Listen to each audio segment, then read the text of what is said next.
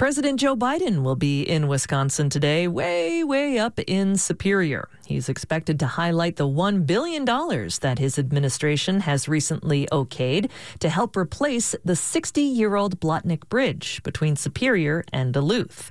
In a battleground state like Wisconsin this fall, Biden's re-election effort may need votes from all over.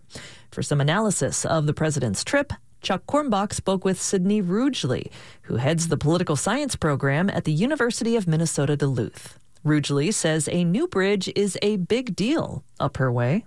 It's very important. Right now, there's 3 bridges that, people generally take from Duluth into Superior.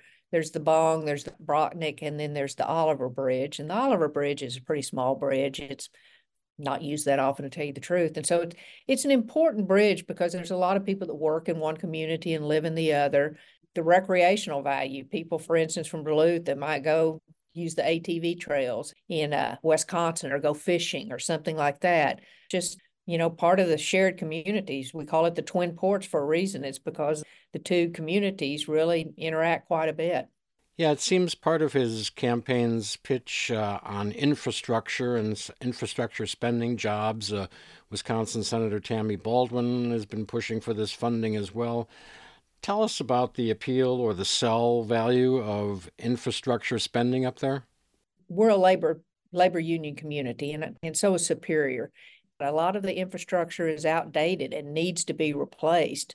When they build the bridge, they use American-made products, and a lot of that steel might have some origins in the Iron Range. It's labor union jobs. It's not a short-term project by any stretch, and so it's good, and to that extent, it's important in helping the community both financially and, again, the importance of the transportation corridors between, Superior, Wisconsin, Duluth, and Minnesota. But we often hear that northern Wisconsin has become Trump country. I think you would suggest that it depends where in northern Wisconsin we're talking about. Is that correct? Right. Northern Wisconsin, northern Minnesota kind of reflect a little bit of what we're seeing in the rest of the country.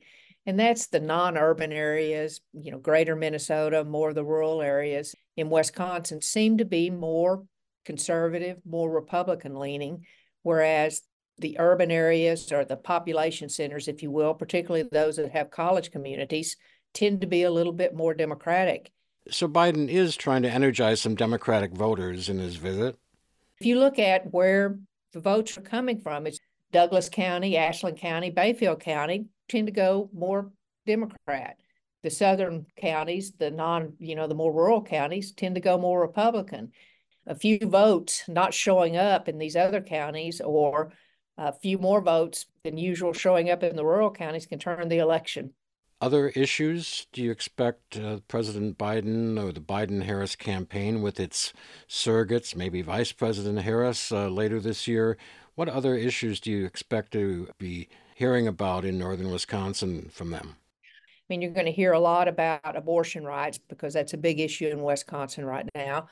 He doesn't want to get blown away in the rural counties. I think they understand that he wants to make sure that he gets what votes he can out of there, and that they understand that he does try to create jobs and things like that.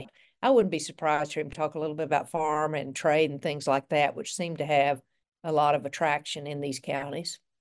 So Mr. Biden is visiting Superior, but Minnesota's just across the way, just across the bay, so to speak. One of these typical 2-state visits, would you say? I mean, you get, because of the media market establishment, you get both a little bit of Minnesota, which is critical to him. Those Duluth is a Democratic area, and some of the Iron Range area, and you get Superior, and so Wisconsin. So yeah, you get a twofer out of it. So the bridge connects those media markets too.